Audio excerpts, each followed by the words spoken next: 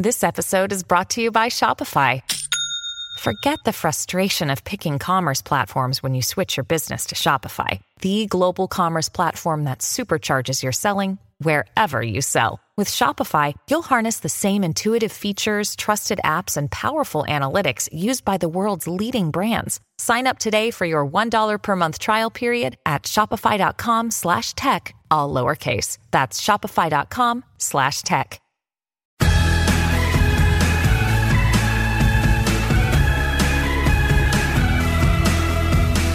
Happy 4th of July week, everybody. You know, this week, as we celebrate Independence Day, I kind of wanted to take a moment to talk about one of the founding principles, quite frankly, of this podcast, but of this country. Freedom.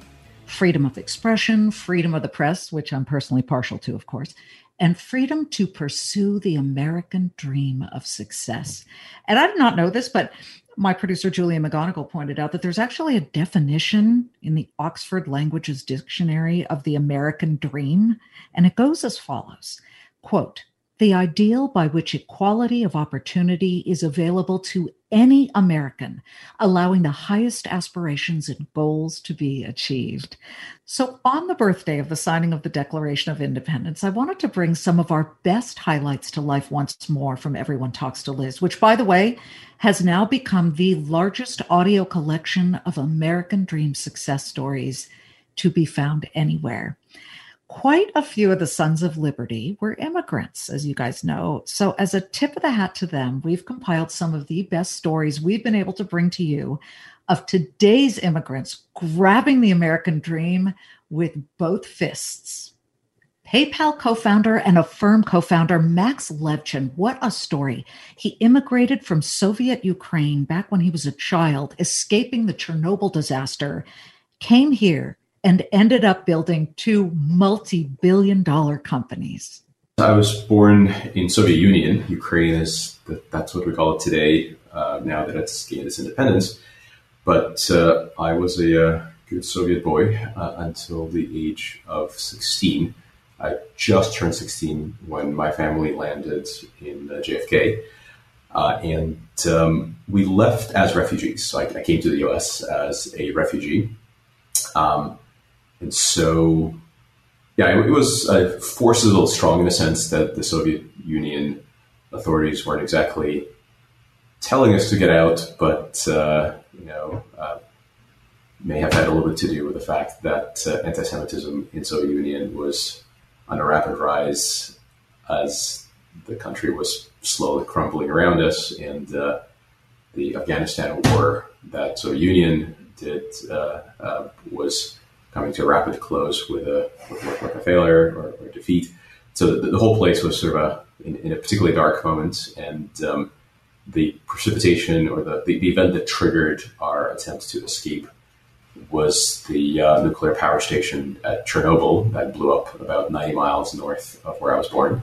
And from that point on, my parents were on the hey, we gotta get out of here before we're buried under the radioactive cloud or quest. The founder and chairman of KIND, you guys know KIND bars, right? Daniel Lubetzky immigrated from Mexico. His father had been a survivor of the Dachau concentration camps, had fled to Mexico, but then the family moved to the U.S. His father instilled in him so many incredible ideals, which helped him to become the billionaire snack king he is today. I grew up in Mexico City. I was 15 and a half years old when I immigrated to America. I'm very, very blessed to be a U.S. citizen.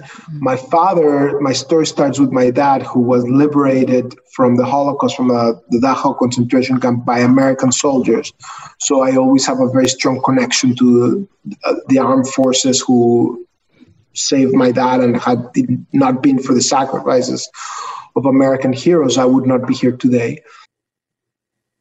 We got to give a tip of the hat to the founder of Zoom. I know you guys might be sick of dealing with Zoom, but Zoom has been all the craze with today's work from home world action. But even though you think you may know the app well, you need to know the story behind the web conferencing site. Zoom CEO and founder, Chinese immigrant Eric Yuan, tried getting a visa to the US 8 times, rejected 8 times. but his persistence to get to the land of opportunity paid off in such a huge way. I was traveling in Tokyo, in Japan, back to 1994, and happened to be I joined one of the industry events. Bill Gates also was there to give a talk about the internet. Bill Gates, right? Yeah, I was so impressed about his speech, and I realized internet is going to change everything. So after back to China, every day I thought about what I can do, right, to join this first wave of internet revolution. I was thinking about maybe an online bookstore. However, internet was too early back in Well, Amazon had the same idea, I think, right? But again, in China, it was too early, and I was not, thinking about, to start an internet business at that time because it's too early in China. However, the Yahoo or Netscape was so successful here in Silicon Valley. Yeah. I really wanted to come here to join the first wave of internet revolution. And then you said, how do I go about doing this? So for you sure, had to apply, right? I need to get a visa. I thought that very easy, right? To get a visa to come here to take a look. But unfortunately, I got a decline. The first time I tried 8 times. 9th attempt, I was successful. When I came here, is already 1997. Oh, so 9th time was the charm. Didn't you feel at certain points like giving up? Some people, in fact, many people give up after the first no. Surely a lot of people give up after the 4th. And by the 7th, forget it. It's just not going to work. What kept you? What was inside you that kept you pursuing and persisting? I think, first of all, the good news was that I never thought about giving up. And I already told myself, I told my wife, hey, as long as they let me try, I will try maybe 20 times, 30 times, that's okay. And because I really, wanted to, come to Silicon Valley to embrace, the first wave of internet revolution. And no matter how many times, as long as they let me try, I never thought about giving up. We're not done yet. We'll be back in a moment. I know a lot of you have had this experience because for those of us who in 2020 were all sent home and we were stuck in a lockdown during the pandemic, we had a lot of time on our hands, and I saw an ad for Masterclass and I thought, I want to better myself. I want access to all of these brilliant people who teach you things. With Masterclass, you can learn from the best to become your best. Masterclass is the only streaming platform where you can learn and grow with more than 200 plus of the world's best and smartest. For just under $10 a month, an annual membership with Masterclass gets you unlimited access to every instructor. And I don't care. You can wake up one morning and say, I want to learn about business. And then another where you say, I want to learn how to survive in the wild if I have no water and no fire to make me warm. You can access Masterclass on your phone, on your computer, smart TV, or even in audio mode. And the classes totally make a difference. Don't wait another moment to start your learning journey with Masterclass. Right now, our listeners get an additional 15% off any annual membership at masterclass.com/Liz. That's 15% off at masterclass.com/Liz. Masterclass.com/Liz. You guys can tell I love bringing you all of these American dream stories, but it's even better when I actually am friends with some of the true success stories. One of my dearest friends, she is the makeup guru of the world, Anastasia Soar of Anastasia Beverly Hills, fled from communist Romania without knowing a word of the language. She sat here in the US with no money, watched Oprah on TV to learn the language, and then started a tiny brow waxing and shaping business. Her first brick and mortar store, once she got up and running, was in Beverly Hills. Everyone called her absolutely crazy. Yeah, crazy like a fox. By 94, I was working probably 6 days a week, 18 hours a day. And on Sundays, I used to do house calls, and I saved money.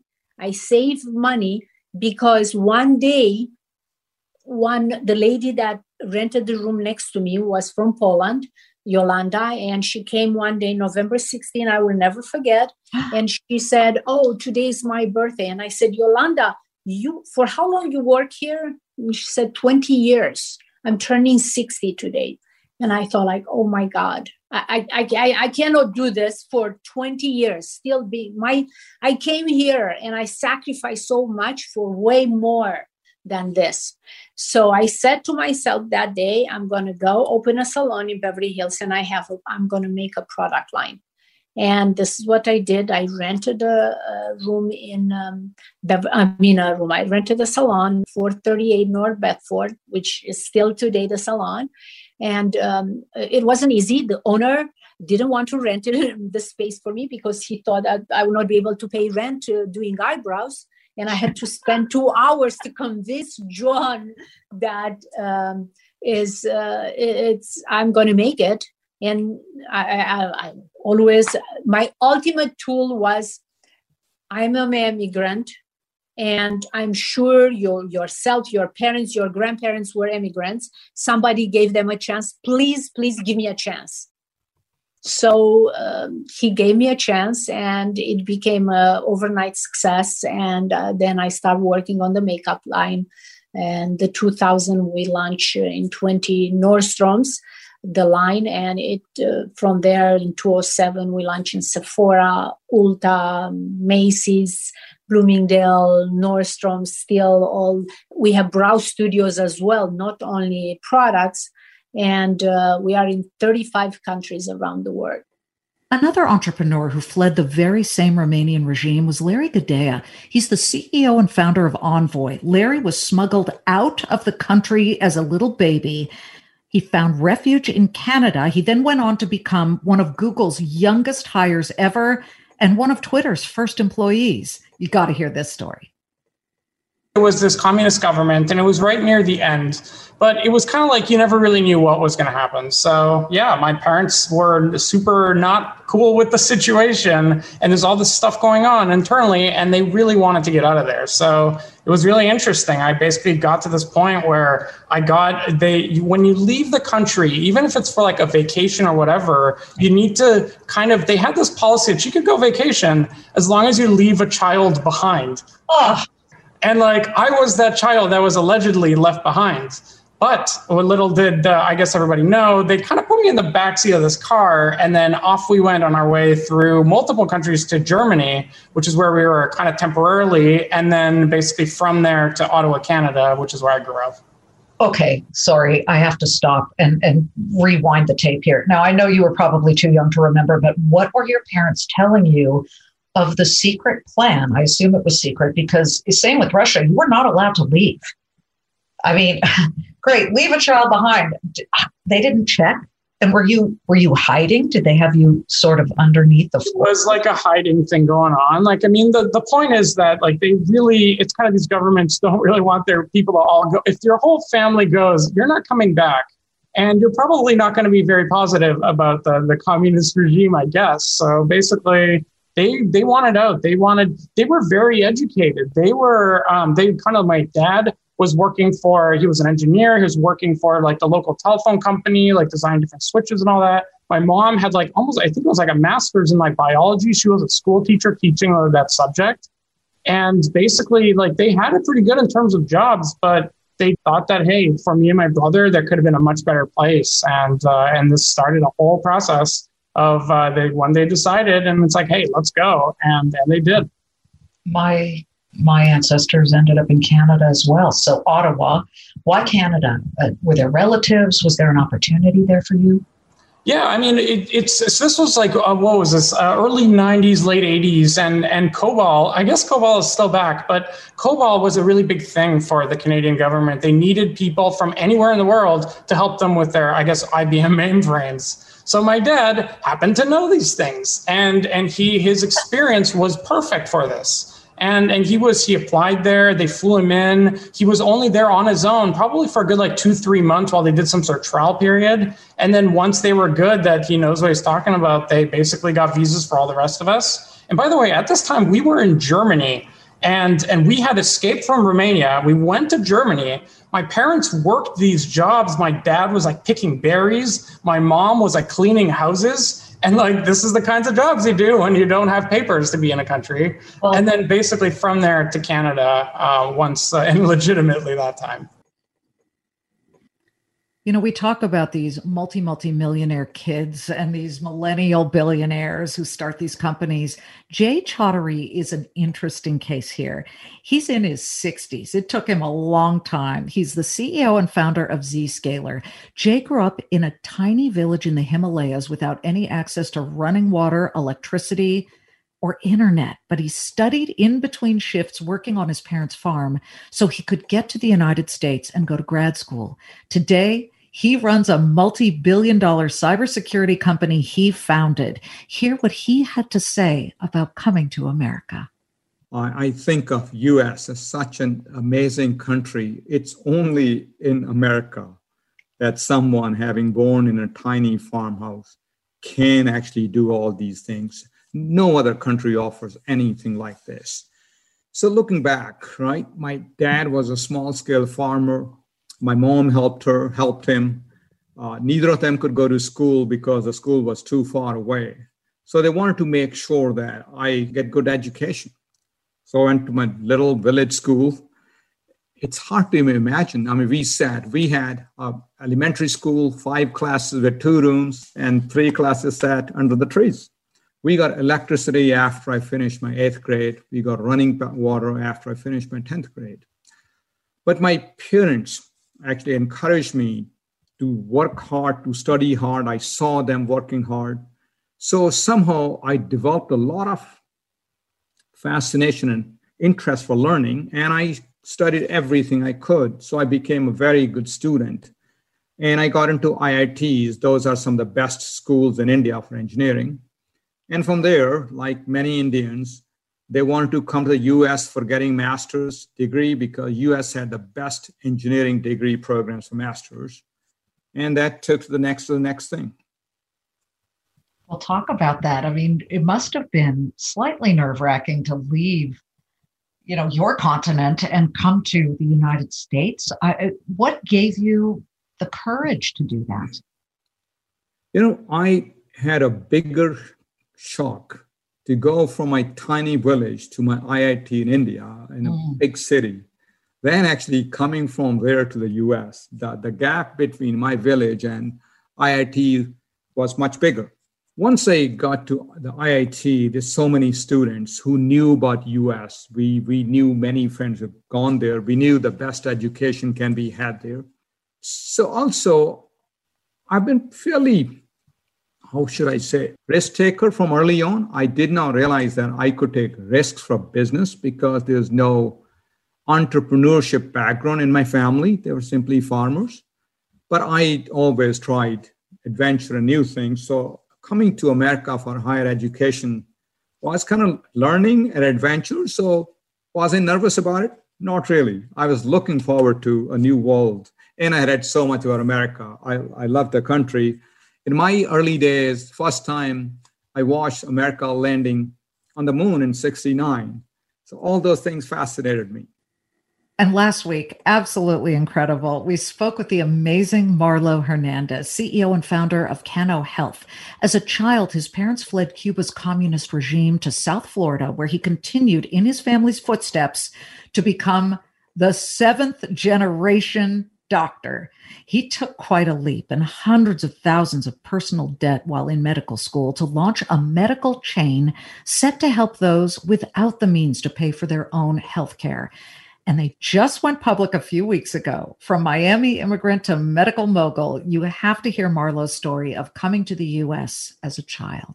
I was born in Cienfuegos, Cuba. It's a port town. And by the way, I've got to say, there was a disadvantage to coming to the country and being a refugee and having to learn a new language and having no guidance in this country and no monetary resources. But I've got to tell you about Cuba.